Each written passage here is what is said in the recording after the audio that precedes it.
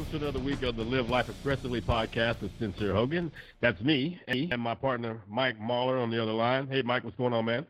I'm doing good, man. We've got a great guest on today. We've got my buddy Tim Larkin, and Tim is a self-defense expert. We're going to get into his unique style of self-defense. But for those of you that live in Vegas, he also puts on weekly midget throwing contests.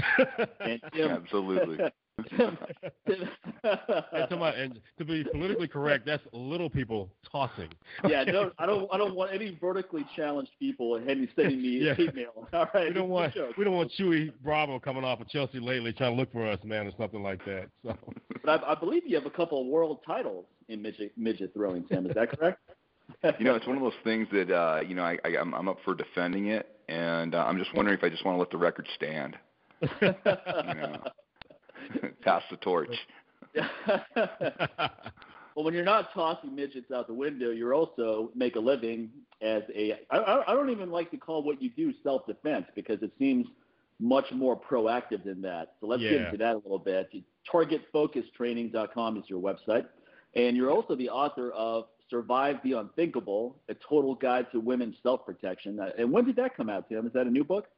Yeah, it came out end of August, and it was great. It was a really successful run, and we're doing a second promotion for it right after the new year, which will be great. But yeah, we hit New York Times with it, and got a lot of great press. And as controversial as the approach was, it was nice. I had a forward by Tony Robbins, which really helped, and his support was outstanding.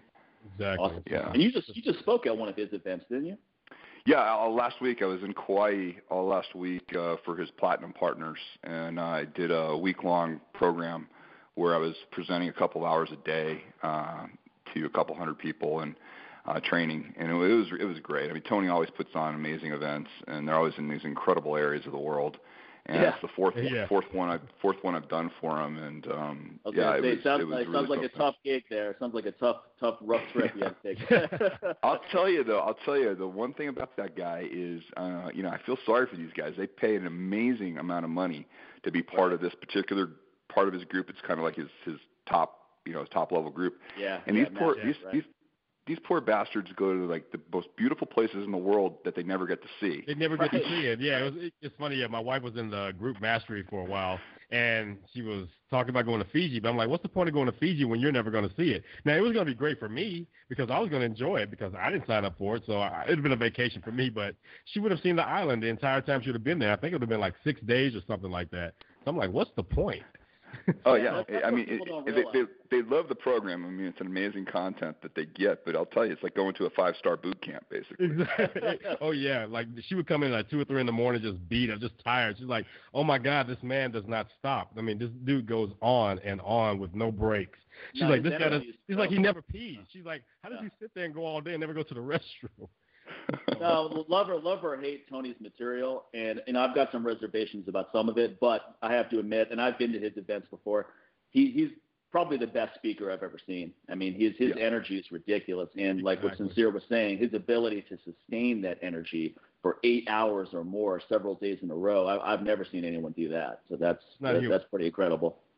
Yeah. Yeah, it's amazing to see firsthand. And again, just the one thing I like about him is regardless of the content and the material and everybody, hell, we all, Mike, I mean, all of us get, people like us or hate us. There's no in between. Right. But what's cool about him is he's consistent. He constantly, he's the real deal. I mean, I've dealt with a lot of VIPs, a lot of celebs. He came through my training, and he was, you talk about humble. He did it with a bunch of undercover cops, had no ego whatsoever, was super gracious, and if he asked a question, it was relevant to the material, and it was as a participant. It's a very rare thing because I've had a lot of not so great experiences with VIPs and celebs, and that tells me a lot about the person. Without naming names, what have been some of the difficulties you've had with various celebrities?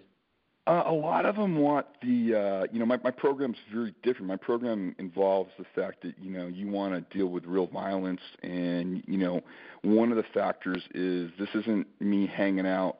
I'm not your personal trainer. I'm not there to hang and bro out with you. I'm giving you real information, and you need to work with a lot of different body types. That's the big deal is, you never know in a random act of violence what type of a body type you're going to do. So, when you're looking at areas of the human body to sustain injury on that, it's to your benefit to work with as many diverse body types as possible. And a lot of these guys, you find out, they just want to kind of hang out with you, and they want to, right. they want to tell you, they don't really want to learn necessarily. They want to check the box, that they've I know kind of hung exactly out. what you're talking about. We've had that happen at our courses where people will show up just like friends of ours, and I'm like, all right, everyone, go ahead and do 3 sets of this with your partner. And then they'll just come up to you and start chit-chatting. I'm like, no. You're part of the class, buddy. That includes you too, Oh, They think it's time to do a stop and chat. And I was like, I don't want to chat with you because I want to watch my students and correct their form. I'm not telling them to go do sets so we can go hang out. Yeah, Mike. Yeah, I mean, I've been at your events, and you got people that they fly from all over the place to be there. Right, exactly. And the last thing you want to do is be talking to some knucklehead who's just like thinking he's hanging with you. Yeah, so funny. I can totally imagine that happening at your events because I haven't been through your course, but I sat in on it for a little bit one time, and it's very hands-on and it's very intense, and you're a super no-nonsense guy. And, we're friends, so I've hung out with you, and you're a great guy to hang out with. But, of course, when you're teaching, it's not hangout time. Just like with my events, a lot of people are paying a lot of money to come to your events from all over the world as well, and they're coming for that instruction. You can hang out afterwards if you want to do that. Yeah, absolutely. You owe it to those people to give it 110 each time. Well, what do you think makes your system different than, let's say, other self-defense courses out there? Yeah, I was just going to ask you that. Because, you have a lot of folks now, especially with the growing popularity of MMA. It's every MMA school around the corner now is trying to teach a quote-unquote, defense class. But one thing I noticed on that I've seen you say before that what you're teaching is not self-defense, it's self-protection, and there is a difference between the two. So what helps your system stand out from all those guys who just pretty much we teach MMA, martial arts, and we're going to teach you how to protect yourself? Yeah, well, there's a couple of things. There's a couple of things to point out. First of all, you got to be careful how you talk about that. From my perspective, meaning I've got the greatest respect. I mean, Mike and I, we've been in Vegas a long time. I'm surrounded by a lot of UFC guys. My new training center is right by Syndicate MMA, which has a ton of MMA guys over there that are top competitors, and I get along great with everybody. And I respect the hell out of competitive combat sports. It's one of my favorite things to watch. The difference is applying, information that, that they need a template in order to take that competitive information and apply it on the street. All you have to do is you have to, give them a template that shows them what injury to the human body is. And, because we have to assume if we're going to be facing a threat on the street, it's only logical to assume the threat's going to be bigger, faster, and stronger.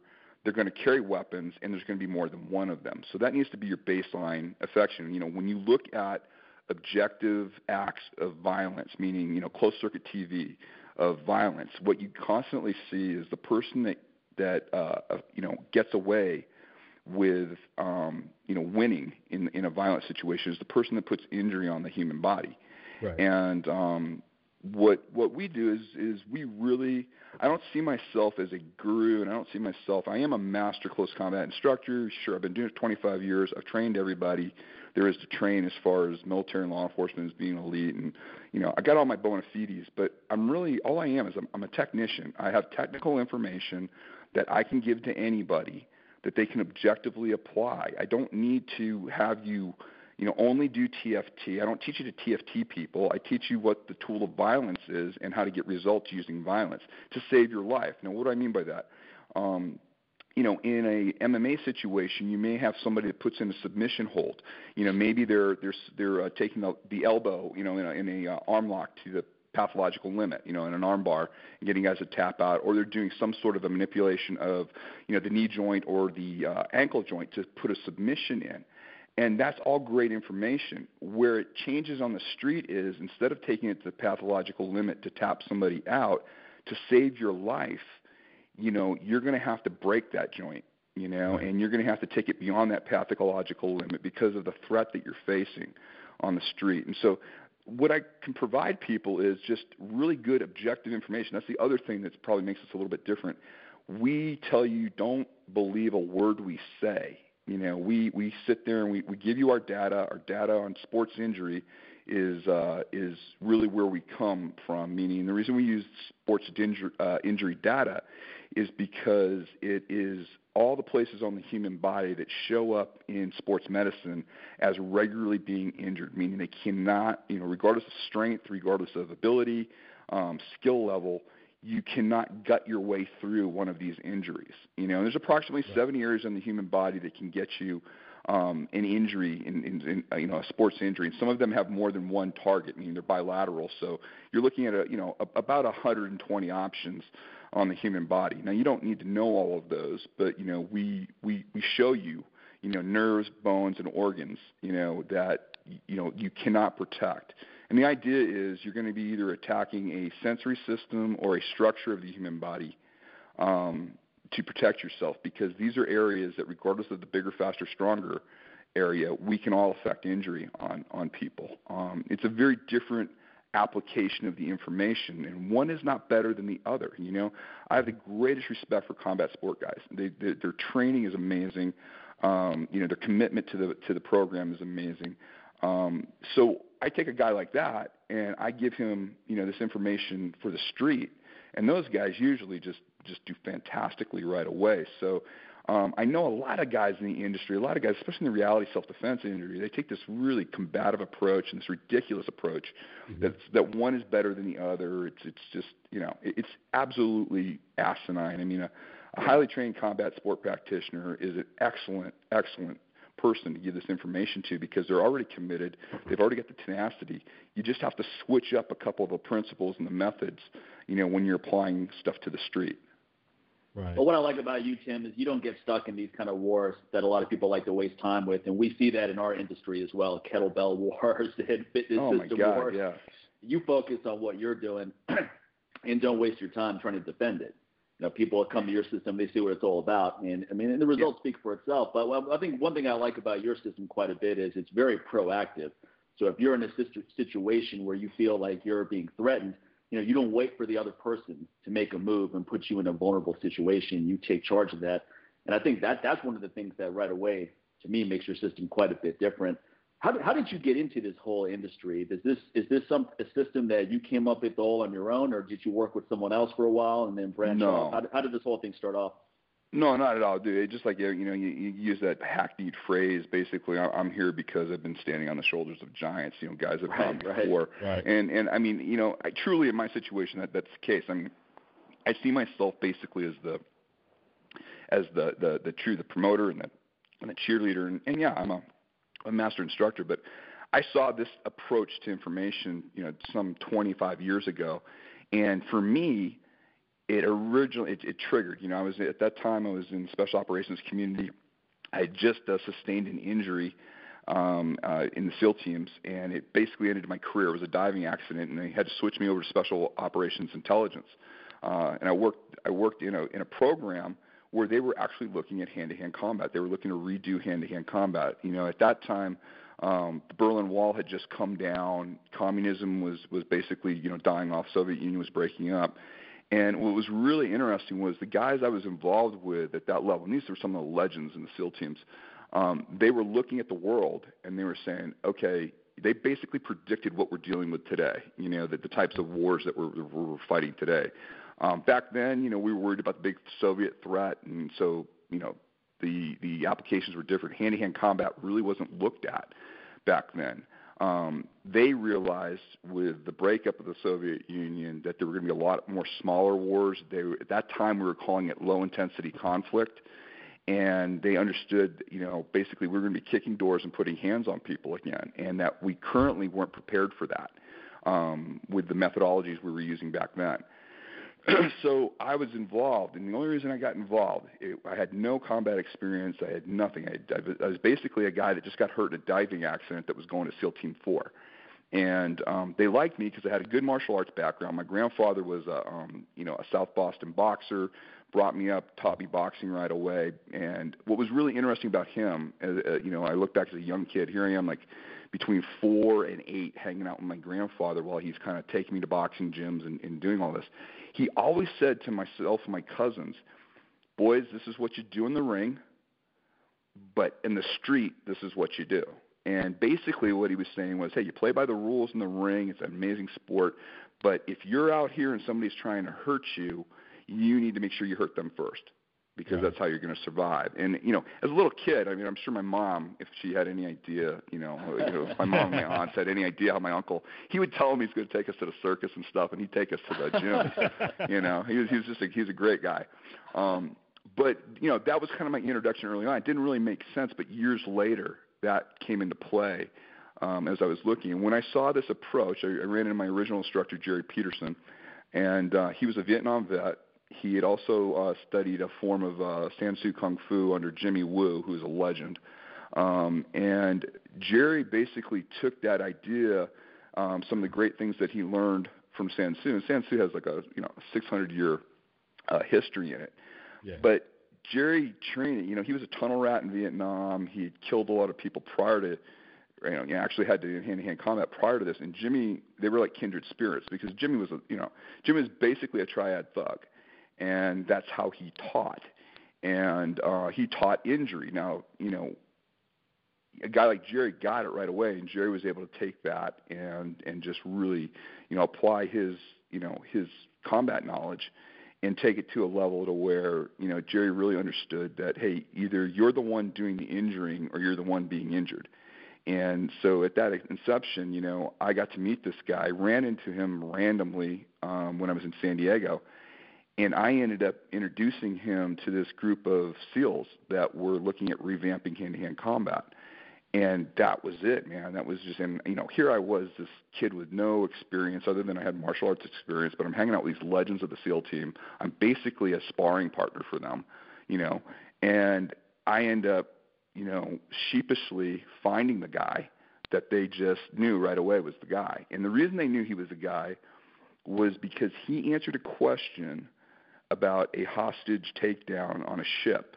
It was a shipboarding incident where, then SEAL Team 6, they were called SEAL Team 6 back then, was doing a boarding, and they were going through a hatch through one of the doors. The second guy in got grabbed by one of the bad guys and held up the rest of the train of guys. So there's the lead guy's through the door fighting for his life, literally shooting and fighting for his life while everybody's engaging with him. The door is jammed because of the way this guy gets attacked. The second guy gets attacked. And they had never been able, they finally bored through it. A lot of people got hurt on that one. But they could never figure out, hey, was there anything we could have done in this particular situation? And Jerry, literally before they were done defining the scenario, had everybody line up right then and there. I mean, I can see it clear as day. This happened like 26 years ago.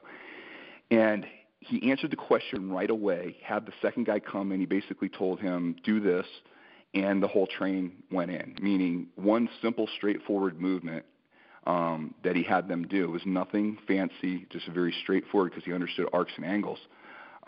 He answered a highly technical, counter-terrorist question right off the bat that applied these principles that we're talking about. And that's what got him in. It wasn't the punching, the kicking. It wasn't the hand-to-hand. It was, hey, this synergistically works in any act of violence, with or without tools. And that was, to me, the fascinating part of it. So, you can see, even after all these years, now we've since then really been able to take it far. I mean, I've got 52 instructors. We do this stuff all over the world. The instructor base that I have is just amazing. Their backgrounds, I get several PhDs, several medical doctors on, that have become instructors. And what they've added to the mix, we've really, from the days where I learned this stuff, we have radically improved our methods. The principles have always been the same, rock solid, but our methodology has really, in the last 25 years, just got to the point to where this is the way I wish I had, received the information. So clients today are getting results in literally hours that were taking us, months, if not a year, to get before out of people. And that's the exciting part. That's very cool. And Jerry, I actually found out about you through Jerry Peterson, because I remember I bought a I bought a fitness system, a bodybuilding system years ago, Optimum Training Systems, Leo Costa system. And he was doing a partnership with Jerry, and his company ended up sending me Jerry's video set by mistake. And so while I had it, I was like, okay, all right, what's this stuff? And I started watching it. I was like, this is some good stuff. And then they said, hey, we sent you the wrong package. Would you mind sending it back to us? And I was like, yeah, sure. This is the good old days of VHS. So I made sure to copy each day before I send it back, because I'm like, this is some good material right here. And it was the first time I saw a system where it wasn't about most self-defense is about, okay, if you're in a buff somewhere and someone does this, then you can do this, right? Like wait for them to throw the first punch, wait for them to make the first move. And my attitude about that, even just as someone on the periphery, was if they make the first move, what if I don't even have a chance to make any move? Exactly. What if I'm with someone where their protection is on the line now, and I see a threat, and I'm just sitting there going, well, let me make sure that he makes the first move so that when the law gets involved, I'm protected. It's like, well, you may not be alive, or your loved ones may be seriously injured. So that was the first time I saw an approach where it's like, look, if you're sitting at a table and this guy comes up to you, and you feel he's a threat, you can punch him right here in the kneecap, and he's going to go down like a little girl. And I was like, wow, this is some pretty hardcore stuff. And but it was all about surviving the situation, not worrying about all these things that are not going to matter if you don't survive. Right. So is that where you pretty much differentiate the actual self-defense with self-protection right there, Tim? Is actually sitting there and assessing the situation and kind of preparing yourself just in case ahead of time, instead of waiting for something to happen and then, how am I going to react to this in comparison to a response? Yeah, probably the best way, what I do for people with, there's a story out of, when I go, various places around the world, and I was going to the UK a lot, and in 2005 I was over there, and a story rocked everybody over there. And the story was a young guy, he was total Horatio Alger story, brought himself up by the bootstraps. First person not only graduate their version of high school, but literally took himself to law school and really made something for himself. He was in a decent part of London, wasn't a bad part of London. He got out of the metro stop and he walked through, took a shortcut through the park to his condo. And that sounds like it might be dicey, but really in this part of London, it wasn't anything to worry about, other than the fact that he was followed that night. He was followed by two guys who basically, held him at knife point up against a tree. Now, this first part of the story is the first part everybody loves, because this guy was able to socially, they were being definitely antisocial and aggressive in their speech to him, meaning demanding his watch, wallet, and all that other stuff. And this guy basically used his social skills, and he was able to comply, gave them everything they wanted that they had asked for, and they left. And that is the best part of the story. The guy leaves, and they go, hey, wow, everything the cops tell you to do, comply, don't resist, don't do this, everything worked that way. Bad part was they came back. Now, the second time they came back, their heads were down and their knives were drawn. There was no communication whatsoever, and they stabbed him 47 times. And as he was being stabbed, bystanders heard him saying, I gave you everything. I gave you everything. They couldn't understand. He just literally couldn't understand why this was happening to him. And my biggest goal for any client that I come in contact with is to help them make sure they can differentiate between those two situations, where one, allows you the possibility of talking your way out of it, using all your social skills to, get out of a bad situation, talk your way out of it, give them what they want. The second situation, though, that's completely asocial, and that's where we really emphasize, and the thing that saves people's lives, in the 25 years of me doing this, the stuff that comes back to me from my clients is, hey, I recognized quickly this was asocial, and I had to take action. Meaning, the second time those guys came with the heads down, no communication, knives drawn, they were there to do one thing and one thing only. They were there to kill him. And the only thing that was going to get him out of that particular situation was to put injury on them immediately. And so my biggest goal with people is to educate them on that differentiation. And the problem is, in the industry right now, I'm seeing a lot of guys in the reality self-defense, they seem to go overboard almost in this definition of scaring the crap out of people to take action, meaning they almost try to talk you out of ever having to take action. And I think it's because they're putting the use of violence in the wrong context. They're putting in the context of a bar fight. They're putting it in the context of somebody takes your parking space. They're putting it in the context of, hey, this guy at the club said something rude to my wife. Right. All those things are not the time to use the tool of violence. It's incredibly risky to use the tool of violence.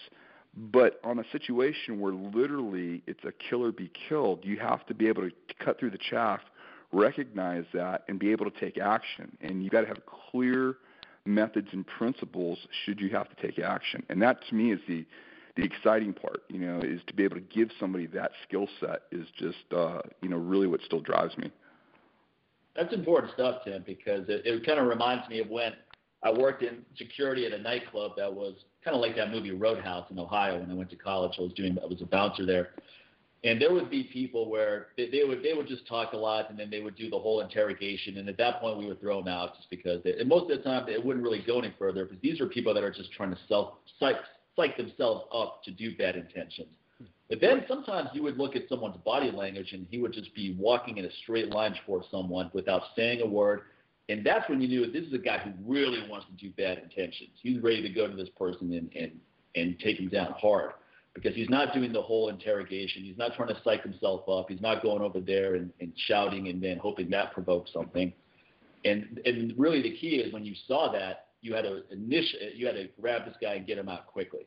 And I think that's great advice that you can give someone on the street as well, is knowing when to apply what. So, I mean, if someone has really bad intentions towards you and your loved ones, then you're not going to be able to talk yourself out of that. And thinking that you can talk yourself out of it is going to get you into even more trouble, I think. Right. Yeah, and that's the gift you can really give people is that idea. And probably the biggest differentiator if people come to train with us that they notice is that when we're on the mat and when you're applying injury to, you're learning to model injury for your partner or to, put injury into the human body, you're doing it to your partner. We do it in complete silence. We do it in a completely asocial environment. Right. There's no communication that goes between the partners, any of the normal communication. There's none of the camaraderie that you see like in combat sports. There's no helping each other up. There's no exchange. There's no, hey, that was a good one. Right. And all those great things that allow. I mean, that's why I love going over to the MMA gym. I actually work out there. They got a nice little setup over there, and I love hanging out there because I love the camaraderie. I love to watch the guys. I like to watch them help each other, and it truly are. They're just there's some really just top level individuals there, and it's fun to see that. But none of that exists, when you're out on the street and somebody just wants to do what you said, Mike. You got a guy beelining in on you, to take action. And there's no communication. You can't engage a guy like that socially. Like you said, you guys took actions right away. You got him out of there. You physically got him out of there right away to avoid whatever he was about to do. Whereas if you're the person that he's targeting, you have to recognize that quickly. You have to assess, do I have a way out of here? And if you have any way out of there, obviously it's the first thing we tell you, get the hell out of there. But if you don't, you're going to have to take action immediately, and you're going to need a game plan. And that's that's really what our training is all about, and what we give people. And the cool part about it is, I could care less. We give you this objective template of injury to the human body, which everybody understands. And there's many different ways to get to an injury. Meaning, lots of great stuff in other martial arts and combat sports that people have learned will affect an injury on the human body. And that's our whole thing. Meaning, they'll say, well, hey, if I did this and broke the knee, is that okay? I said, the only objective is, did you get an injury from the human body, that takes the brain out of the equation? Because what makes another human being dangerous is their ability to think and move. And if you affect an injury on the human body, a broken ankle, you strike them, to the solar plexus, you attack an organ of the human body, to where they have to go into this autonomic reaction, the spinal reflex reaction that we've all experienced, like stepping on a sharp object or touching a hot stove. That reflex reaction that we do bypasses our brain, and that's how we define injury, a successful injury in violence. Meaning, if I can do that to somebody to where they have to react to the trauma without the use of their brain, I've essentially taken their brain away from them, and then I need to exploit that with another injury, and I put serial injury on the person until they're non-functional. Non-functional means they're either injured in such a manner that I know they're no longer a threat, meaning they can't, if I leave them on the ground and they're still conscious and turn my back on them to go after my next threat, I know that this guy can't dig a gun out. He doesn't have the ability to grab another weapon or get back up and come after me. Or I've knocked the person unconscious. I know they're completely out, and I feel good about that, and I can turn my back on them and go after the other threat. Or, yes, they could be dead. Any one of those fits the criteria of non-functional, and at that point is the only point where you can safely turn your back on that threat and get into the next one or get the hell out of there. Right. Now, Tim, I know you've worked with law enforcement, you've worked with military, and you've also worked with the everyday Joe and Jane that gets off the couch, and they just want to be in a position where they can protect themselves and protect their family. Now, we both know that with law enforcement and with military, there's a different type of psychology with those guys because of the training that they've had. How is it that you assess and help with the psychology of the average everyday person who is not necessarily in a situation where they're encountered with violence all the time, like law enforcement and military, and prepare them for mentally for those scenarios in a situation where you have to tell them, like, there's going to come a situation where you might have to break someone's arm, but to actually have to do it yourself and hear that snap and feel it break, it's a different type of psychology right there. So how do you prepare just the average person that's coming to your seminars for that situation? Yeah, that's a great question, Sincere. And when you kind of said it, as you talked about everything, you literally took somebody through, breaking an elbow, the snap, the whole thing. The brain needs to go someplace that it hasn't gone or it won't be there for you. Meaning if I don't know what to expect when I, do that type of an injury on somebody, if my brain hasn't thoroughly imagined it and saw it and then also been given good graphic representation of what to expect, and I haven't seen a model of that injury, I haven't seen somebody modeling that injury to look what success looks like, it's not going to be there for me. It's going to be the surprise, which you see oftentimes in combat sports when there's an injury. Yeah. When a guy rolls up on a guy's ankle and breaks his ankle by accident, you see that it's always a huge surprise. If a guy ends up poking another guy in the eye, it's a huge surprise, because it's not the goal of combat sports to maim, cripple, and kill. And, and nor should it be, You can't pit skill against skill if there's injury involved. And that's why using, for the layperson, really two things I do. I show them images and video of real injury, what it looks like. I show them images of real violence, acts of violence, and how injury applies. And it looks very different than a combat sport competition or media violence, stuff that you see in the movies and stuff like that. So they get to see what real violence looks like. And then probably most importantly, I have a lot of great clips. Great meaning the best information you can get on asocial violence, on using violence as a tool, comes from the worst people. And so I have interviews that have been done with members of the Mexican Mafia, members of the Aryan Brotherhood, members of Serrano gangs, killers, real killers that are out there, and how they use the tool, how they survive in a place, like a high threat prison, where it is, literally, a petri dish of asocial violence, and how they operate in there. And by giving people access to this information and seeing it, it allows them to put it in the right part of their brain to where they can access. Because the one thing that, I tell everybody is nothing makes these guys special. Nothing, when you look at these acts of violence, nothing makes that individual, special other than they have the will to do it. And so what I can do is I can give people the conditions. I have work in the conditions where they would ever have to use this information. I can give them more technical information on how to go after the human body than most of the top killers in the world have. You can actually do it, and we can do scenarios where you're actually practicing it over and over and over again, literally till it's bored, till you see the profiles of the knife coming at you, of the gun coming at you. You get used to going after people that have tools. You get used to going after more than one person, and you do it in a way that you're not doing it in a chaotic environment. You're learning it, straightforward, and you're learning it in a manner that you absolutely understand how to gauge results, how whether you're successful or not. And that's the key to it, meaning, in a very short amount of time, you can give people really great principles that they can work with where they literally, use it. I most recently I had a 52-year-old dentist. This guy, nice guy, never had a violent encounter in his life ever. He goes to our course. About 2 months after the course, he's going in on a Sunday to practice to go in and to do some paperwork for his practice. Goes in, and there's a meth freak kicking in his pharmacy, to get to the drugs.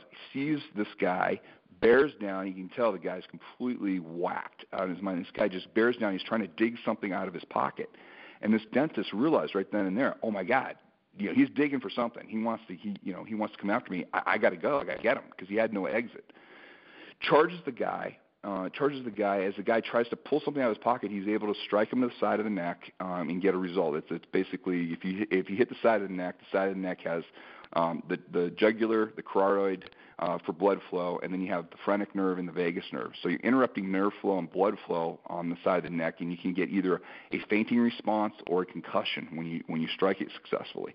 He was able to strike the side of the neck. He grabbed the guy's head, and this is not a physically big dude. And the guy he went after was 50 pounds bigger than him.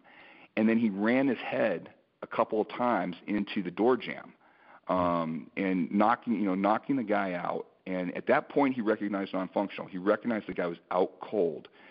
He went outside, called the cops. Cops came and effected their arrest. They looked at him and they said, "You would have been justified in killing this individual, based on what we just saw and knowing this guy's rap sheet." And this individual literally had gone through no more than a weekend's worth of training with us during that time, but was able to recognize things because we trained him in principles and we didn't train him in techniques. Principles will save your life, techniques get you killed.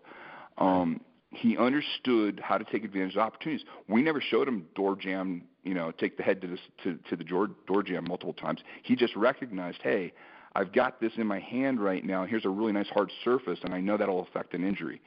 And, he literally used it to save his life. The guy never got the knife out of his pocket.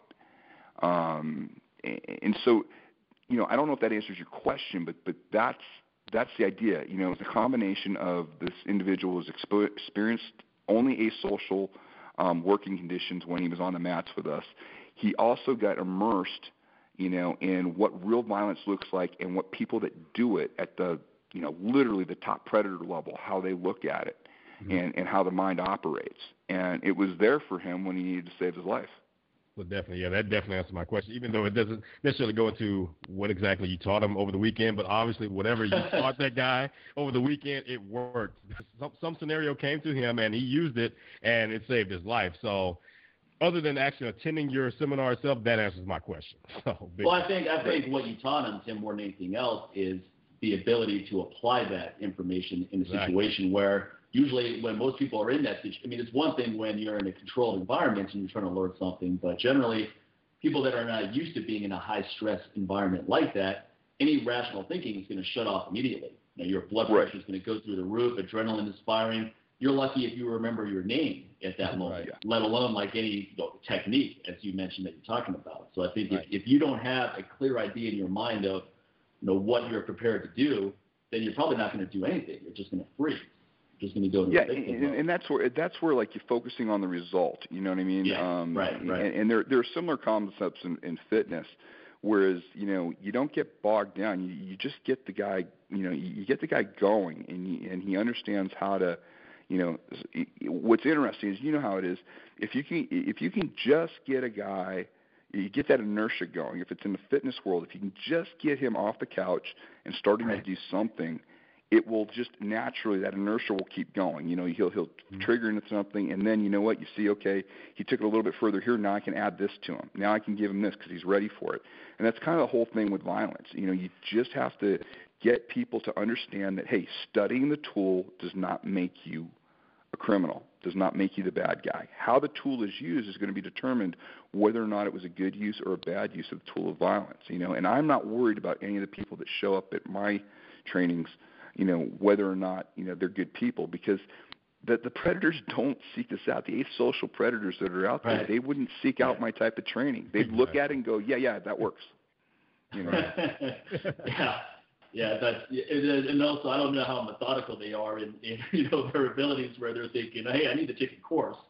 to improve my skill set out there on the streets. You know, It's for those guys. It's literally all the on the job training. You know, they'll sit there in the yard and they'll watch a guy go after another guy, and they'll see what works, and they'll say, oh, okay, hey, that worked really well. I'm going to do that next time I need to do something to somebody.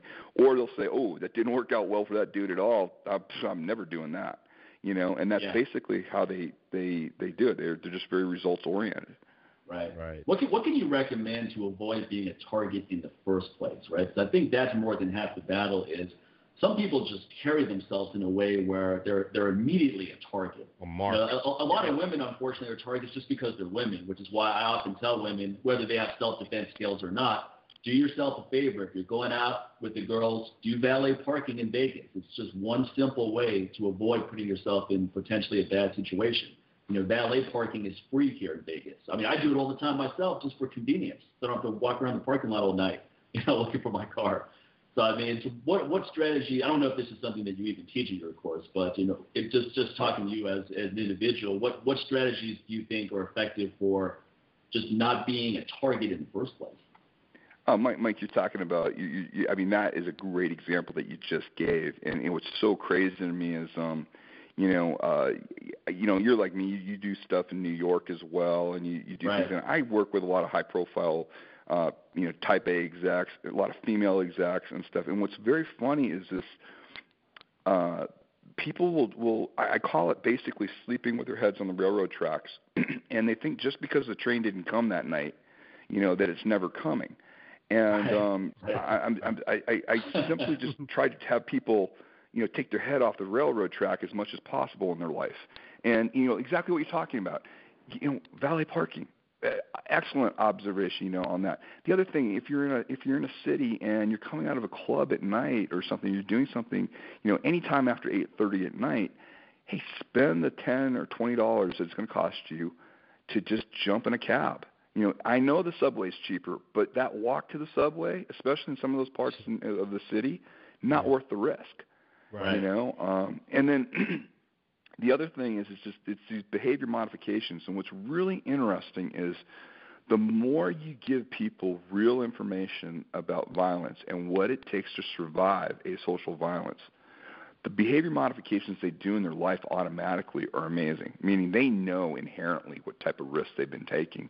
And they're going to say, you know what, I'm just not going to do that. It's not worth it to me. It's amazing some of the feedback that I get from people. And this is way more rewarding to me than the people that unfortunately have to use the information to survive. I mean, that's great. Right. But when I can get somebody to come back and say, hey, Tim, I used to operate my life doing X. After coming through the training and seeing what I could possibly get myself into, I've stopped doing X and now I'm doing Y. And you know what? It's made a huge difference. And yes, it's a little inconvenient because doing X was a little bit easier for me because it was there, but just not worth the risk.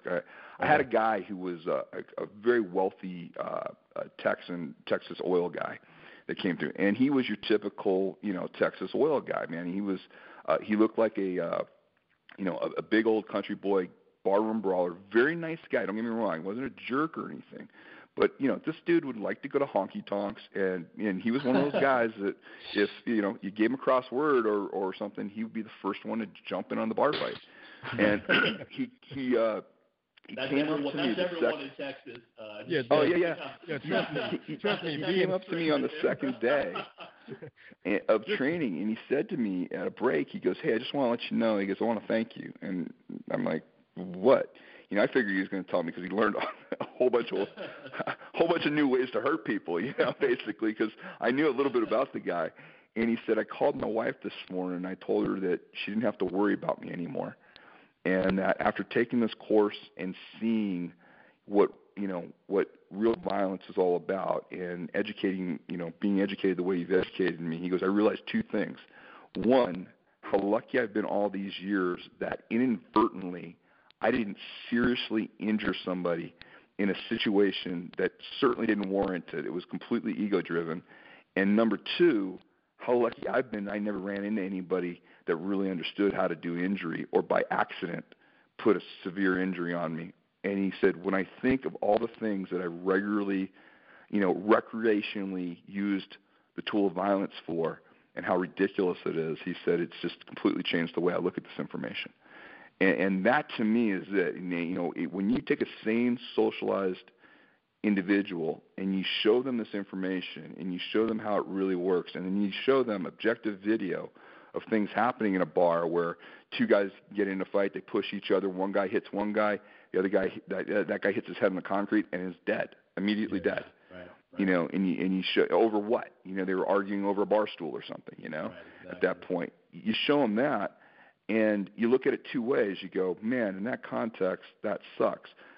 If it was me saving my life, meaning if this was Virginia Tech and that guy's going for a reload and I was able to put an injury on him where he bounced his head off the concrete and I killed him, man, that's really useful information. It's good to know that, that the human body can do that. So you look at the tool in the right manner. The problem with the industry is they put this stuff out either as super aggressive and macho with no understanding. They don't tell you about trauma to the human body and how systemic trauma to the human body can end up in a lethal situation. Not educating a client that way to me is doing them a huge disservice. And they put it out in context of totally inappropriate times, meaning how to deal with bar fights, how to deal with this.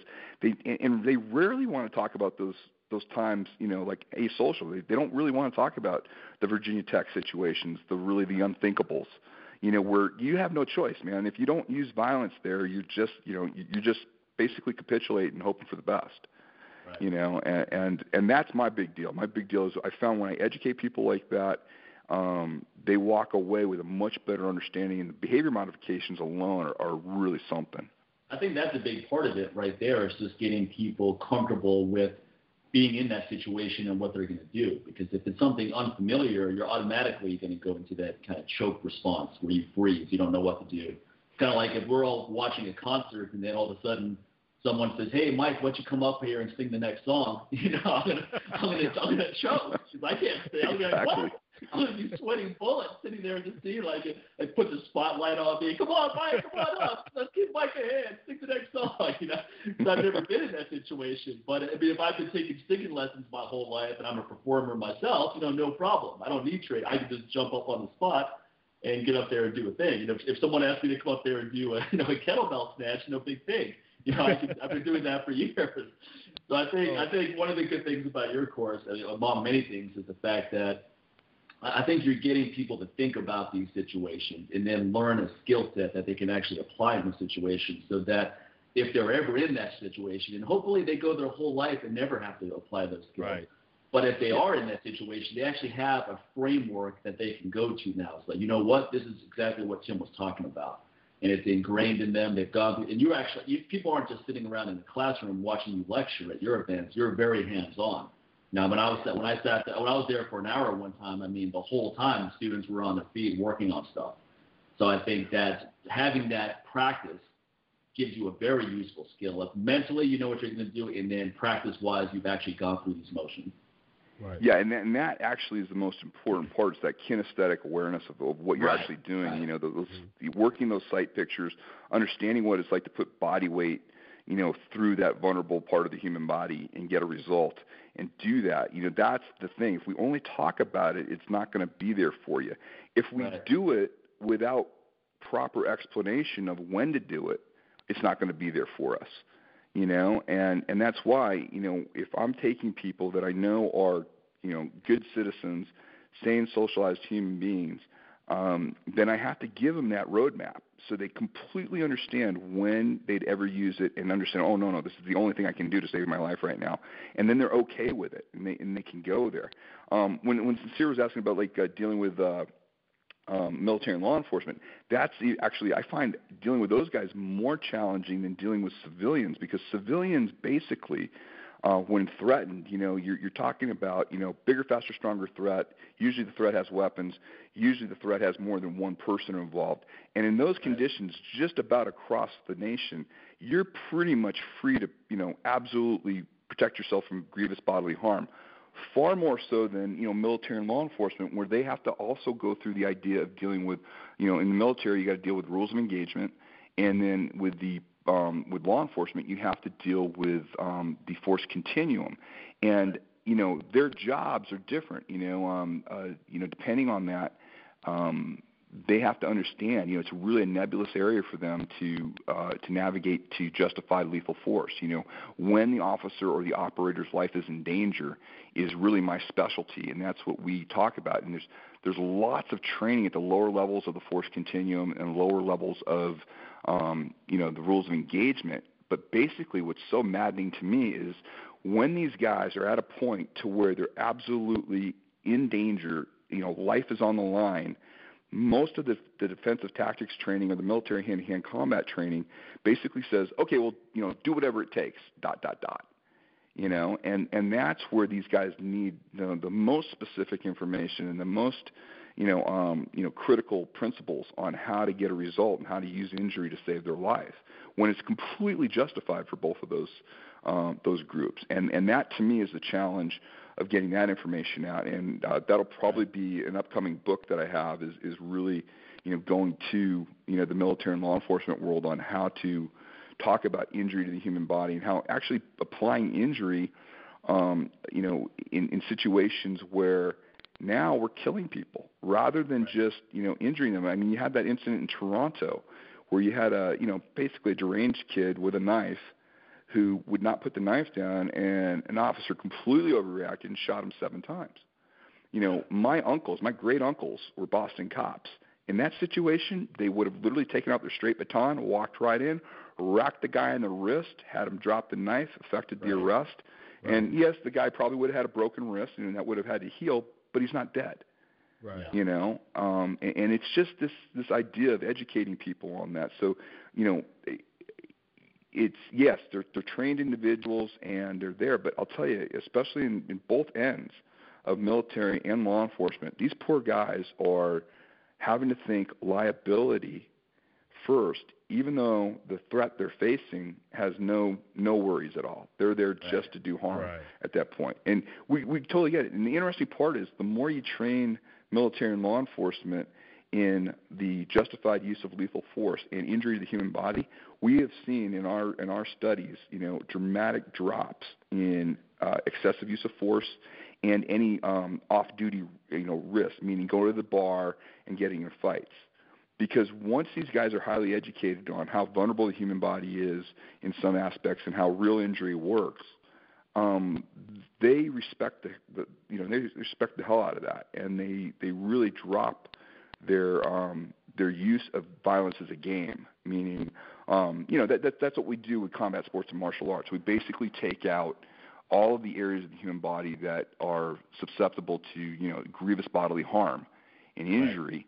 And then that way we're able to pit skill against skill, weight classes, abilities, and we can have all that great kind of competition. If you just want to kind of know how to turn that on its head, you look at the UFC. The UFC has, approximately 31 fouls and rules. Of those 31, about 27 of them involve injury to the human body. Right. And so if you flip that on its on its head, and you want to learn how to bypass a combat athlete, and not play the game, then all you have to do is affect these injuries, and that's what takes the great, aspect of combat sports and turns it, upside down into violence. I would think that it would be hard for a professional MMA athlete to learn some of your skills, meaning that they're so used to having to follow rules in their mind that I wonder how easy it is to turn off those rules. In other words, if they're in a street situation, how fast can they turn off those rules and apply whatever is necessary? Law enforcement and the military is so programmed to think a certain way. Right. To unlearn it, whereas the layman is a sponge because it's not familiar to them. They haven't been programmed. Exactly. No, you're right. You guys are right on that. And what's interesting is, what essentially happens is I look at guys and I say, listen, you're going to learn the tool of destruction. You're going to be learning destruction this week, and destruction of the human body. We're going to destroy either, a sensory system of the human body or a structure of the human body in order to save our lives. Now, the interesting part about destruction versus competition is a rare window. I'm 49 now, and so my competitive years are over. I mean, they were over a long time ago as far as combat sports. Right. And I'm okay with that. But what's great is the skill set of destruction I can use, a lifetime. We've had people, literally in their 70s and early 80s, be able to affect an injury on a younger, faster, stronger individual to save their lives. And destruction doesn't require all of the skill sets that competition requires, and so it's a lifelong set. So I tell my competitors, I say, hey, listen, here's a skill set that you can template over what you're currently doing. At some point, you're going to know when your competition days are over as far as when it comes to combat sports. What's great is you can still get a lot of the benefits and the fun that you had doing it, but now apply it to self-protection, apply it to skill sets that'll save your life, and we'll do that. My competitors also have come back to me and said, hey, a lot of what you teach, because we teach sight pictures, how to look for injuries in the human body, and there are a lot of things that we show on the human body as far as nerve strikes and some of the striking sequences that yes, they could absolutely affect an injury, but they are legal. Like striking the liver, striking the spleen, the lower margin of the rib cage area, you can legally do in combat sports. Striking the side of the neck. You see a lot of inadvertent knockouts right now. And the guys are actually using some of that information, and they're learning that they can actually get to joint locks much quicker if they strike a nerve first and deaden that area. So they're able to tactically use a lot of the information, and also they've told me that it gives them a better visual sense in the ring. They see more areas available to them on it. So it's interesting to get that feedback from the guys, when they say that. Now, that's not the reason to do it, and that's certainly not the reason I would want somebody to learn the information. I'm not a guy that trains combat sports, and I'm certainly not qualified to do that in my mind. But they can apply the information in ways that they can. But what's interesting about it is they don't have to really violate stuff. Actually, like I said, you will not do anything outside of your moral code. I mean, if you're a dirtbag and you're already asocial and you're already that type of a person, well, then you're going to misuse whatever information you get. Right. If you're a sane, socialized human being and stuff, you're not going to do so. If you're a truly great competitor, you can easily have this information, and it's not going to, you're not going to automatically do something to injure your opponent, when it's not warranted. And that's the cool part about this. And that's probably the biggest misnomer of violence. I mean, my biggest thing is that violence has been stigmatized to such a point that the only people that have the tool available to them are all the predators. And so, here we are, we're told that if we even look at this information, we're somehow one of them or we're bad. And, people that truly need this information, because we have a lot more to lose as, productive citizens than any of these scumbags have, and literally in seconds, our lives can be turned upside down by one of these asocial violent attacks. And so I think it's absolutely critical that, people living a great life need to understand how violence works. I'm not saying they have to take it to the level I've taken it, to where I'm teaching this stuff, I live it, and to me it's fascinating. But just like you don't necessarily learn to swim, parents don't have their kids learn to swim to be like Michael Phelps. They initially have their kids learn to swim because they don't want their kids to drown. And that's the same way I look at the tool of violence. Yeah, absolutely. I'm curious if you've actually ever had to apply anything that you teach yourself in a real life situation. Yeah, I've had over the years. I did a lot of contract work, military contract work, training in really challenging parts of the world. For me, it was mostly South America when I was down there, and I've had criminal activity. I actually had criminal activity in London when I was still going to school over there. And I had baseline baseline things I had to do. And what I tell everybody is, at my level, I can do all these really great, things, injury-wise, when I'm training. I mean, when you take it to the level that myself and the instructors take it, because we love it, and we're really trying to challenge, we can do things like a compound joint break throw, which is a really, challenging, fun thing to do to somebody. Whenever I've had to use this stuff to save my life, it's all been baseline, group one, level stuff. It's just the basics, and and that's just it. And if you look at real acts of violence, it's nothing that requires this incredible athleticism or anything. It's just basically throwing your body weight through an area of the other guy's body that can't take it and getting a huge result. And that's a very simple, straightforward thing to be able to do. And we really define the idea of effectiveness versus efficiency, meaning if you come to me, I will not train you in anything in efficiency until I know you're effective. I've given you, I like the Tim Ferriss definition of that I don't think, no, it was his, but I read it first in one of his books where he said, basically, the definition of effectiveness is doing the right things. And then the idea of efficiency is once we've identified those right things, then we learn to do those right things the right way. And that's where if you already know how to affect injury on the human body, and yes, you understand the results, you understand what the results look like, well, now, once I know you can take care of yourself, now I can challenge your coordination skills a little bit to make you a little bit more efficient in delivering the tool. But it's not necessary to save your life. It pretty much comes down to the more you know, the less you have to do. Absolutely. Now, I was just going to say, I think what a lot of people don't realize in a street fight situation is it's not going to be five-minute rounds. It's like the winner or loser is going to be decided in seconds because someone's going to get hurt within seconds, and then that's either you're going to lose very fast or you're going to hopefully win very quickly.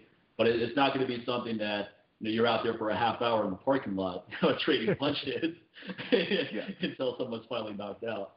Right. Yeah, I think that's what the videos that I use really show. When people see real acts of violence, it's very different than what they expect it to be, and that's what drives them. What really affects people is how fast it happens and how fast injury changes things, and and how basic the skill set is to be able to do destruction. Meaning, it doesn't take this amazing athleticism to be able to be effective. And probably the one I have this one one that really sets the tone. An Australian champion Australian kickboxer was sent to prison basically on ecstasy charges. He was a big importer of ecstasy. He got caught, and he goes to prison. So his thought process is, okay, I'm going to go in. First day, I'm going to make a statement. So he goes in the yard the first day, beats the crap out of about 4 or 5 guys, right? And basically, lays the law that, hey, nobody's going to screw with me. That's it. So I'm here. I'm going to do my time. Everybody will leave me alone. Next day, he's inside the compound, and basically it looks like a scene out of Oz. He's sitting down at basically one of those round tables, tables that you see like in lunchrooms and stuff, right. And that you see in prisons all the time.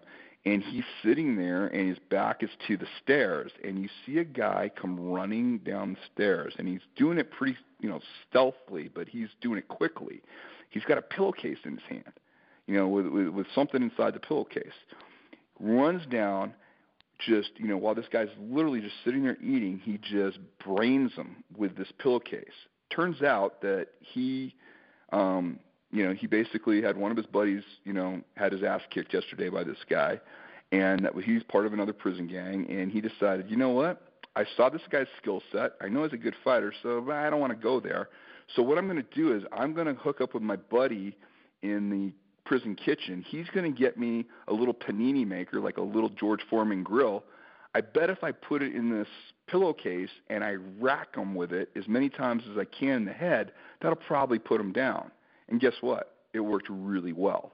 He tags the guy in the head, hits him twice before people jump on him and stop him, and he puts this guy into a coma. Wow. And, that to me is kind of, the definition. Here's this amazingly skilled guy. And I mean, I don't mean it in a bad way. I don't mean this like I'm making fun of martial artists or combat sport athletes, but I do collect information, like articles, and it's always the same. Champion boxer stabbed. A Muay Thai. There's a great one of Alex Gong, just an amazing Muay Thai guy that was shot over just the most ridiculous thing. I mean, here's this guy, this amazing guy. He was going to change the way Americans were going to be viewed as competitors in Muay Thai. He's up training at his place in San Francisco. two of his students are outside. They see a guy driving down the street, and he ends up sideswiping Alex's car, does a quick U-turn, and heads back towards the Golden Gate Bridge. And, of course, it's San Fran. It's traffic. So they run in the gym. They tell Alex he's working in the ring. And they tell him, hey, somebody just hit your car, and he's right over there. You can still see his car. So he literally still has his gloves on, still has his Muay Thai gear on, jumps out of the ring, runs down the street like this, completely dressed, right? Runs down the street and gets up to this guy's car, starts pounding on the guy's car. Hey, motherfucker, you did this, you did that. Right. And this guy looks up, sees him. He pulls a .45 and blows him in the chest twice. Yeah, I remember that. He was an escaped convict who was literally on warrant. Took his girlfriend's car, and he'd just gone down the wrong street. And he went up, and he looked at that. He sits there and goes, okay, guy dressed in Muay Thai gear, looks like he's super fit, pounding on my car. Nah, I think I'll just shoot him. Right. And did it. And my whole thought process is, we lost this amazing competitor over what? Something that auto insurance covers. Right. I think what you teach is when to apply the stuff and when not to apply it. I think that's probably equally as important as some things are not worth putting your life over. Someone hits your car and drives off. Is it worth you running after that person, trying to inflict damage? But it's not always to think about that in that situation, because I remember I taught a course one time, and I parked my car overnight, so I was only gone for a couple of days. And I'm walking up to my car, and as I get in, I notice that someone's keyed both sides, keyed one side, and then I go to the other side, they keyed that side. And I was so angry about that. I had to think that if I had caught that person in the act, I think old rational thinking would have shut off, and I would have just ran up to this guy and tried to put a hurt on him. And then, but then that could have put me in a life-threatening situation where I get seriously injured over something that, at the end of the day, it doesn't really matter, right? It's just like some damage here. It's not worth putting your life in harm's way. But I think it's hard to shut that process off. Is that something that you try to address with people, or even yourself? How do you shut these things off where you're going, okay, I know how to defend myself in a life-threatening situation, but this isn't one right now. So this is a bad situation, but it's not worth putting my life in harm's way here. Or your freedom. It's funny. A lot of my instructors, we've known each other for a long time. There's a group of us, and we jokingly call ourselves the Silverbacks because we've been around forever, and we're still around. And it gets easier as you get older.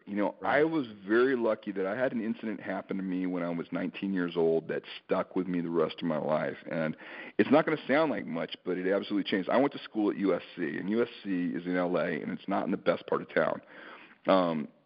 I had lived in a little bungalow by the Shrine Auditorium, and that's not a great part of the USC campus, but it was cheap rent, and my buddy and I lived at this place.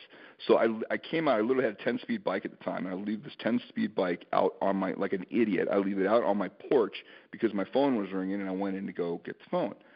Well, I hear some movement on my porch. And I'm talking on the phone, and then I hear something get moved. I'm going, oh, shit, I think somebody just took my bike. Sure enough, I run outside, and these two kids are taking the bike. And they're pretty, they're halfway down the street. I start running after them. They start running faster with the bike and stuff, and they got a good lead on me. They start going down these back, and if anybody knows USC, it's the campus, you go a couple of streets in the wrong direction, and you are in the heart of it, man. I mean, you're truly in training day territory, And, I'm sitting there, and I'm running down one of these streets, and something just hit my body. All these nonverbal cues, everything just almost froze me. It was like my body was just screaming at me, and I just looked, and those two guys looked back at me. They were halfway down the street. And I just turned around and I left, and I gave it to him because I realized I'm entering a world I know nothing about. I don't know any of these people in here, and this is not going to end well for me over what? A bike? And I just, and as a young man, for that to happen to you is really tough because, like you said, Mike, when you're in your 20s and stuff, I mean, especially, you just want to engage everybody at that point, and you'll defend, you'll fight at the drop of a hat, especially most men. And that taught me a lot. And that's my whole thing is, we never know the response of the other person. We have, disproportional use of violence is just, incredible. I have many videos of guys that literally they thought they were in this antisocial exchange. The other guy just whips a gun out and literally shoots him, right in front of his face. Right. Over right. nothing. And that's what we always have to do with it. And so the more you expose people to that, the more you show them that, and their, the behavior modifications happen within, their own time frames. Right. I don't think anyone ever really wins in most fights because, and I'm just talking about, getting into a fight over something dumb like a verbal confrontation in a bar or something like that, because even if you win, you put the hurt on this other guy, chances are that person's going to retaliate in some way. You're going to be walking out of the bar 2 hours later and you're going to get jumped, or you'll be walking around a month later totally forgotten about it, and that person happens to see you and say, hey, that's the guy who did this. They're like, oh, really? Well, let's go take him out right now. It never really ends. So it's kind of like that. But if you just walk away and nothing happens, then it does end, right? I mean, if you can in that situation where you realize, you know what, this is over something stupid. And that happened to me like years ago. Like someone opened a door on me and it like slammed in my shoulder, and I was already in an irritable mood that day over something else. So I kind of went off on the guy, and the guy was totally apologetic. He's like, I'm so sorry, I didn't mean to do that. And then I still kept it going. And then the guy, to be fair to him, he was correct. He was like, you know what, I said I'm sorry. There's not much else I can do. And then I was like, you know what, just F off, stuff like that. And then it almost got into like a physical confrontation. And then I had that moment of clarity where I'm going, this is stupid. First of all, this guy didn't do this intentionally. Second of all, he did apologize. So I mean, how dumb would it be to get into a fist fight over this? This is totally moronic. But fortunately, I had that moment of clarity in that situation, because otherwise, you may have just thrown a fist at this guy immediately, thinking that it's intentional, and then you realize, you get like sincerity, you get yourself into a whole world of trouble. Either the law gets involved, or you're getting sued now, or you're getting arrested. Who knows? I think people have to really think about the consequences of their actions. And that, yes, if it's a life-threatening situation, absolutely, you do what you have to do to survive that. But if it isn't, I think you should do what you have to do to walk away from that. Yeah, I mean, absolutely. Back when I used to work in DJing clubs and all that, that was a nightly thing to see that from behind the turntables. So I had enough. I had so many real life shit. I didn't need a video or anything like that. I used to see it every now. Like, you know what? That was really stupid. And a lot of times you see guys get arrested for nothing, or you see the bouncers pretty much treating these guys like a basketball, and they'll get slammed on the dance floor in front of everybody because it's over something really stupid, or the guy touches other guy's girl and all this other madness. And during those situations, I realized, this is just so dumb. And what I come to realize, just as Tim said, as you get older, it gets easier. What ends up happening now is like when someone says, come to, hey, I'm going to be at the club, you want to come out to the club and hang out with us, you want to come out to the bar. Dude, I'm 41, and I've seen enough. I saw enough in those 20 years of being in the music industry and being in those situations where I don't want to even subject myself to that. It may not even happen that night, but I don't want to put myself in a situation where the likelihood of it happening is so much higher than me sitting here at my house and watching some things on my computer or on my TV, or sitting here with my wife and my dog, where the situation is the risk is probably going to be a lot lower. So I could probably just do without that, because I've seen it too many times, and I've had guys, even in the club, accidentally step on my shoe or something like that, and they're already ready for a battle. So they turn around like, pretty much get in defense mode because they think I'm going to do something. I'm like, it's cool, dude. You're good. It's just a freaking pair of shoes.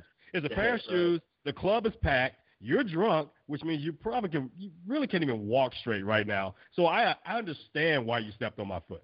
So, and I'm not even gonna let the ego get in the way and say, you're not gonna apologize. Now, trust me, there was about a slim window of my life where that guy would have been me like, oh, dude, you're just gonna step on my shoe and not say anything. So kind of the whole, dude, be respectful. But at the same time, now I'm like, dude, first of all, I have too much to lose to even deal with someone like that. I have a family. I have a happy life. And that's the biggest thing I don't want to lose right there. So it's not even worth you stepping on my foot. But again, it's kind of like what Tim said. It took that moment of clarity at a young age. And for most of us to be young and go through those situations and think like that, it's huge. Because, again, when you're in your late teens, early 20s, you think you're freaking invincible, man. The testosterone is really, it becomes a blessing and a curse during that time period, man, because it's just natural. Violence has been around forever, and I think that's one of the things that we all have to understand. It's been around forever. We've always been violent. At the end of the day, we're all, at the core of who humans are, we're animals. And animals are violent, but they're also very caring. So it's just pretty much, most animals are violent because they're doing it out of survival. in order to not be attacked or to eat. We're not in that situation at this point unless it's happening to us from someone else. So I think when we can make peace that violence is real and it's been around forever, it's not something new that came with Hollywood and all the movies in the last 30 years. I think we can go to a workshop like Tim's, and we're not going to be in so much shock that, wow, this is happening? This is really happening right now? Dude, turn on the news. It's happening all the time. Yeah, like the great phenomenon going on right now, I just got inundated. We wrote a blog post on it, is that, the knockout game that's going on right now. Yeah. Going around knock people out. And it's all on YouTube, man.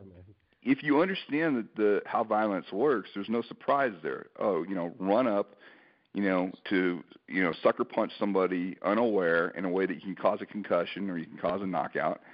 And, hey, look, it works really well. The human body complies with that and can go down. And I don't mean that like you're dismissing it. Yeah, of course it's abhorrent to us and all those other things. But these people, like this visceral response I get from people like, oh, we got to stop. It's like, if you understand human beings, that there's that part of the population that gets fascinated with violence. And this stuff's been going around.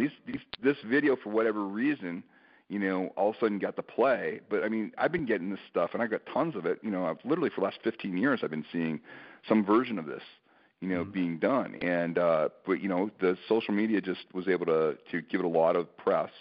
And it's just been interesting, the response that people have to it, and just shows me that people just aren't aware of how violence works. And to me, that's what I can give my clients. My clients can come back and go, okay, yeah, that sucks. It's too bad. I feel bad for the victim on this, but I'm not shocked. I'm not surprised. I'm not. Yeah, okay, that's exactly what should have happened. If somebody runs up and they do that and they do it correctly, they're going to get a result like that. And I understand that because that's the way violence works. And that's really what I want to do. Is I just want to inoculate people from a couple of things. I want them to know that hey, there are times that my 25 years of doing this stuff gives me no immunity from the tool of violence. I walk out this door at my house, I get caught with a pipe to the back of my head, I go down just like anybody else. Right. Violence only works if you're the one doing it to the other person. And, so your goal is, if it's a situation where you have no choice and you have to get into action, then if you can think and move, your only job at that point is to find an area on that human body on the other guy and put an injury into it, because that's the only thing that's going to change things in your favor and survive. And it's a pretty simple, straightforward strategy that, you can really, easily train your brain to react that way. Where it gets chaotic is where we try to do a bunch of things where we're trying to counter stuff that's already been done. We're trying to figure out what the other guy's up to, all those other things. That can cause hesitation and paralysis. I never want to take away anybody's ability to, that true gift of fear. Gavin DeBecker has a great book called The Gift of Fear, and it's absolutely true. Fear is a fantastic motivator, so I never want to take that away from anybody. What I don't want to do, though, what I don't want you to do is I don't want you to, I don't want to cause paralysis. I don't want to cause, hesitation. I don't want you to sit there and freeze, because that's where things can go horribly wrong for you. And that's kind of the goal. Yeah, I know you mentioned back in '89, like with the Berlin Wall coming down, Russia was being dismantled and broken apart. Pretty much you guys said that you're starting to see a scenario that you weren't used to, which is pretty much predicting where we are now. Violence has been rising since that time, even though most people think it's a more peaceful time with all those things and like Europe breaking down as far as communism. But, we have all these other situations going on around the world. So, I mean, things are going on in the Philippines. Things are going on in Asia. Things are going on in the Middle East. Things are going on right here in our own backyard. And with violence rising, have you seen in your workshops, which when I go to your website, almost every workshop, every seminar you have is sold out. So I have to ask, do you see with violence rising, do you see that the need for your workshops and your seminars, they're rising, the demand for it, people signing up, do you see that rising as well to go along with the times? It's funny, since I had, after 9/11, it was, there's a huge spike, and there's been a huge spike after the crash of 2008. Mm-hmm. We've just never really recovered from that, and there's a lot more desperation going on right now, and people are really scared. And if you have something, you want to hold on to it. This mentality, that in the U.S., that I've seen. I've seen it around the world, you know, because I do this stuff all over the world. And so when I go to like Asia and I go to like, you know, India, you know, parts of people that are absolutely used to dealing with these types of desperate times, it's just a case in point. You know, people are more used to it, and it's new to us right now. You know, we've basically been prosperous for the last 50 years, and you know, we really haven't had some of the things happening that are happening now. And then you got all these other misnomers, you know, because they'll tell you, oh, well, you know, the murder rate's the lowest it's been in, you know, the last 20 years. And right. Is it because people are less violent, or is it because medical technology has improved amazingly? Exactly. And stuff that would have literally killed you 10 years ago, people are surviving. You know, we're getting better medical technology, but we're no less violent. And so there's a much more awareness, and people are seeking this out. You know, you see it just in the gun ownership. You see, you know, the skyrocketing, you know, increases in gun buys just in the last 6 years. It's just especially here staggering. in Texas. Yeah, I'm here in Texas, so the concealed carry permits are. I mean, you see Groupon deals every other day for a concealed carry class for $59, and they're always sold out right off the bat. So, which is, I'm thinking, the murder rate is going down in Texas big time because we don't know who's packing a gun anymore. So, I mean, you see videos, you see the off-duty cop, or you see the citizen sitting in the movie theater, and as soon as something's breaking out, they're trying to make sure it's not going to be another Colorado situation. Here's grandma coming out with her 22, and she's busting caps. She's busting caps on the local Mexican gang member right here in the movie theater because we don't know who's packing anymore. So crazy, man. And then the other reason Tim says sold out on all of his courses sincere is because it's an effective marketing technique. You ever go to someone's course where it says sold out and there's 3 people at the course? I'm not saying this to Tim. I'm just joking around because Tim's oh no, I know exactly what you're talking about, man.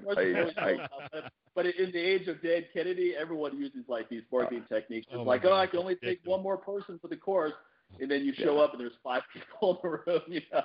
It's so funny. You can see those things, and you actually just, if you're someone like us, you kind of recognize right off the bat, like, look who the host is. And as soon as I see that, I'm like, whatever. Or I have only 2 spots left. What, 2 out of 5? Oh. Yeah, well, the best part is you show up. You show up, and you know, there's probably 5 guys that actually paid, and you know all the other guys. You know, and they're all just they're hanging out. You know, they didn't pay for it or anything, but it's sold out all of a sudden. I love it. A lot of cases now is that people will have like 20 of their friends show up, and then they take a bunch of photos so they can post those on Facebook afterwards. Like, wow, look at the turnout I had. It's like, but the part you're not mentioning is that only 5 out of 20 paid. It just cracks me up. No, but Tim's courses are always sold out. And I actually, the one I went to in Vegas, I mean, there were like 30 people in that room. And I know if there were more people who wanted to get in so your information's awesome. You do a great job, and your courses are definitely in high demand. And thanks so much for coming on for such a long time, Tim. We appreciate it. Guys, this is a real pleasure. Yeah, man. I'd love to have you on again. Tim Larkin, author of Survive the Unthinkable, a total guide to women's self-protection. And I think it's safe to say that men should buy this book too. Exactly. And that women should definitely buy it because I think Tim's information more than anyone else is so tailor-made for women because you don't have to be physically strong. You don't have to have a high level of physical fitness. You don't have to have a martial arts background. You don't have to have any of those things to take his course and leave feeling way more empowered, knowing that you have this skill set now and this mindset to survive a bad situation. And you can also check out all of the courses Tim has coming up. He's got videos of courses he's done. He's got other books he's written. He's got a ton of great free information at targetfocustraining.com. And is there anything else you wanted to bring up, Tim, or anything you're working on that you wanted to plug, or any event that's coming up immediately? You know, no, our schedule for 214 is going to be coming out in the next week or so. We're doing a Thanksgiving sale right now. Where usually once a year. We're not one of those groups that does sales a lot, but now's a great time to take advantage. But Mike, for your people though, what I'd really like to do is just tell them I give a lot of free content, and if they just go give me the email address, there's no BS. We don't sell the email addresses or anything like that. But you'll get a lot of great free content. If what you heard was interesting and you want some more, in-depth information, we provide a lot of great free information, and I'd encourage everybody to check it out. Awesome. Well, thanks a lot, Tim, and you have a great Thanksgiving. And let's get in touch, man. It's been a while, so I'll It hit has you been up. way too long, man. Yeah, I'll hit you up. Let's grab lunch or get a workout in soon. Perfect. Yeah, I'm definitely going to see if I can get by. Hopefully there'll be some standby spaces in those Dallas courses that you have coming up. You're too close to home for me. You're way too close for me to have to get in, man. Please come as my guest anytime. I'd love to have you. Appreciate it. So, yeah, definitely I'll try to get up there in October for the Dallas workshop that you have coming up then. That'd be great, man. Awesome. Appreciate that. Awesome, Tim. Thanks again, buddy. Thanks a lot. You have a good day. Take care, guys. Take care, man. And that, again, is Tim Larkin, author of Survive the Unthinkable, A Total Guide to Women's Self-Protection, which actually I'm going to check that book out myself today. I noticed that last night. I didn't realize Tim had come out with it. I've read some of his previous books, which are awesome.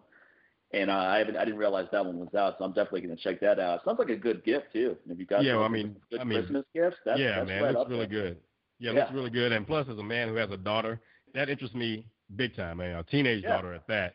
So it's going to be very beneficial for me to get that book and then pass that book along to my daughter as well. So I'm always showing her different things that I've learned, in Muay Thai class and Jiu-Jitsu and things I've learned from Krav Maga and just little simple things, not trying to overwhelm her with too much stuff, but just little simple, just basics.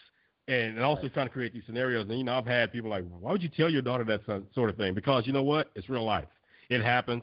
And especially at the age she's at now, when you're a teenager, it's real easy, especially by the time she's just got in high school. By the time she gets to being a senior or whatever, there's going to be the situation where there's a sleepover, there's a party or something like that, and especially going to college, and there's going to be some jerks around. You never know what the scenario is going to be. Or the same thing with my son. My middle son, he's in college right now. There are a lot of things he needs to understand. He's in a fraternity, and, that's just a breeding ground for a lot of stupidity. It's people getting drunk, and egos are in the way, girls are involved. So you never know. It's always great. So parents out there, I definitely encourage you to check out Tim's products as well in his books. It can be a matter of life and death, not just for you, but for your children as well. Yeah, and having sat in on one of his courses before, and the only reason I didn't take the course is because it was on a day where I was actually about to teach a course. So I just sat in on his for an hour, then I had to go do mine. So next time he does a course, I'd love to take it. In fact, it'd be cool if you and I took it together. That'd be awesome. Hey, well, yeah, we're coming to Vegas my birthday weekend, so maybe we can do it then. Yeah, let's try to figure something out because I think it would be cool. I think it would be fun to go through that, and then we could do a show about our experience there and so forth. But one thing I can say about Tim is that he's a very respectful instructor, meaning that men, women, young, old, you don't think that you're going to be walking into some kind of boot camp situation where he's going to make you say yes sir, no sir, drop you for push-ups or any of that nonsense. Right. He's a very competent, straightforward, no nonsense instructor, but he's also very good at getting people to feel comfortable with this information. So it's not going to be something where he's going to try to intimidate you in any way or any of his assistant instructors are. You're going to definitely work hard. It's going to be no nonsense and there's no messing around. But at the same time, which is the way it should be for this kind of event. But it's also not something where he's not going to try to put you through some kind of paramilitary experience. Don't worry about that. So check out targetfocustraining.com for more info on that. And I think we'll definitely have Tim come back again as a guest and talk about these things more because, you could tell that you and I we didn't want to interrupt him. We were just listening the whole time he was talking, and it was all interesting information. You know what I mean? Right. We could have talked to him for another hour. It's the thing I've been interested in for a long time. And plus I've seen Tim like on the cover of Black Belt. I've seen his material before in the past, especially when I first got into martial arts. So, it was very interesting just to actually have him on the line and actually talk about these things, not just reading them and reading his articles or reading interviews from him. It's like getting it from the source himself. And I've looked at his seminars in the past and always try to distinguish, okay, what do I go to this one? Do I go to this one? Do I go to this one? But yeah, definitely, man. I think we should try to shoot for getting there that weekend in June out in Vegas. No, I think it'd be cool. I think it'd be really cool. Okay, and we're going to wrap it up there, folks, because we know we don't want to get any complaints about you telling us that our downloads are too long. So thanks a lot for all the reviews. This is how we do it, folks. Here's a new formula. So when you go on iTunes or Stitcher, this is what we want you to do. Subscribe, then rate and review, then you email us, and we'll hook you up because right now we're probably about 25, I think maybe 30 reviews away from having those 100 reviews that we were talking about. Last time I checked, we were right at 70. Thank you guys for all the great feedback. Too, I've had a few people email us where I don't see their reviews at all. So I'm gonna back up sincere on that. Is take a screenshot of your review and send it over. And I'm not saying that you're not putting the review up. I'm just saying that there might be some kind of technical error where it didn't go through. So make sure the review goes through. Screenshot, email it to us. Like Sincere said, subscribe to the show. And then we'll hook you up. And we don't have many. We're going to cap it at 100. And we're not that, we're already at about 75. So once we get to 100, don't be number 101 and say, hey, can I still get that? Because the answer is going to be no. So make sure you're one of the next 25 people, and do it today. Don't wait till tomorrow. Don't wait till after work. Do it right now. Go do the review, screenshot, get it over to us. You're going to get my free hormone optimization lecture. You're going to get some Sears book. I mean, come on. What more do you need? Yeah, and as far as screenshots, you don't have to be that technical. You don't have to use the Microsoft snipping tool that they have on Windows or whatever screenshot software that came with your Mac. You can just take your cell phone, take a picture, send us a picture. Just attach it to the email. That works too. You know me, I'm very low tech with everything. I'm all about trying to have the low tech, big effect thing. So you don't have to sit there and go and try to act like a programmer. Take a snapshot with your camera instead of taking a selfie of yourself and put it on Instagram, and then we'll hook you up with something. So there you go, folks. Yeah, thanks a lot for all the reviews, though, folks. I mean, we've had a lot of reviews come in since we started doing this offer, which just goes to show that you can get a lot more with a nice word and a bribe than just a nice word alone. Or, as my mom used to say, you can attract a lot more flies with sugar than you can with vinegar. It goes to show when you give away free information, people get motivated to actually act. Isn't that funny? Exactly. It's like, hey, can you give us a review? What am I going to get out of it? Nothing. Nah, I'll hold off on that. Oh, I'm going to get that? Shit, I'll go do that review right now. There you go, son. Keep those reviews coming. Thanks a lot, everybody. Have a great week. Take care, everyone. Bye.